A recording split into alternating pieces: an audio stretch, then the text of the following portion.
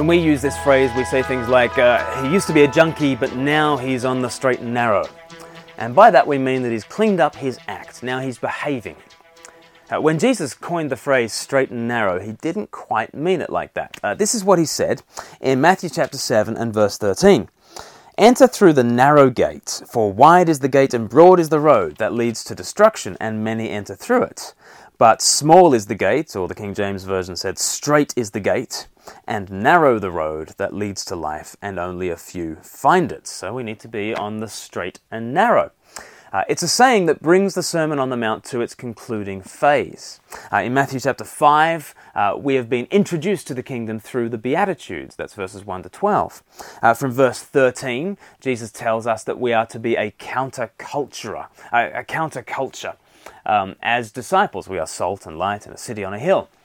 From verse 17 of chapter 5 all the way through to chapter 7, verse 12, Jesus then teaches the way of Christ as the fulfillment of the law.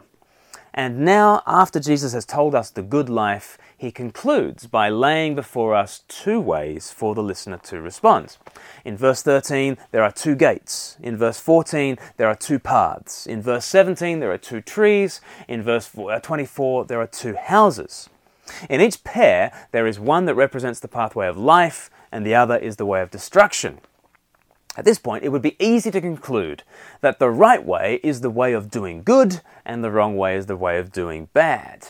Yet, when we consider the rest of the sermon, that can't quite be the lesson. You see, the rejected way of life throughout the Sermon on the Mount has not simply been unrighteousness, far more it has been self-righteousness. It's the scribes and the Pharisees who Jesus has had in his sights ever since Matthew chapter 5, verse 20. Such people give and pray and fast. They do it a lot and they love to do it. They do good from one perspective. And Jesus' hearers would have identified these people as the best of the best. But in the context, we need to see that Jesus puts those do-gooders on the broad road to destruction. Thus, the straight and narrow is not really about cleaning up our acts and behaving a little bit more like the Pharisees, right? Jesus is calling us to a whole new path. Not unrighteousness and not self-righteousness. The narrow road is a way of Christ righteousness. It's the path that Jesus himself trod, whose righteousness surpassed that of the teachers of the law and the Pharisees. Ultimately, only Jesus can walk this road. Later in Matthew, he would make this point very memorably.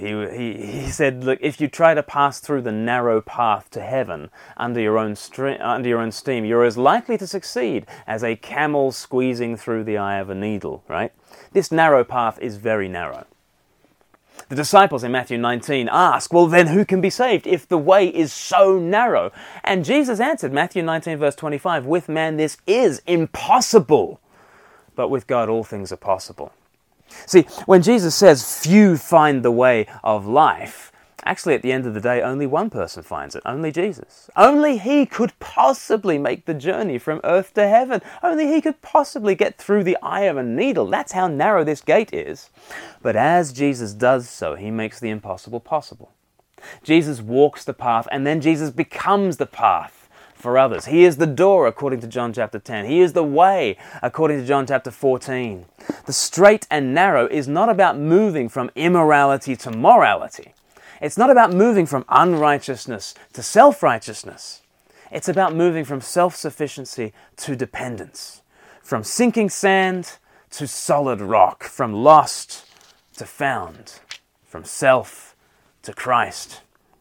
In John 14, Jesus says, do not let your hearts be troubled. Trust in God. Trust also in me. In my Father's house are many rooms. If it were not so, I would have told you. I am going there to prepare a place for you. And if I go and prepare a place for you, I will come back and take you to be with me, that you also may be where I am. You know the way to the place where I am going. Thomas said to him, Lord, we don't know where you are going, so how can we know the way? Jesus answered, I am the way. Here is a way to heaven that is indeed very small and very narrow. Only one person fits on this way.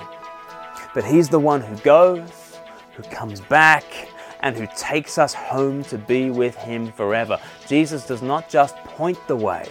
He doesn't just inspire our journey. He doesn't just command our steps. He is the way, and He carries us home.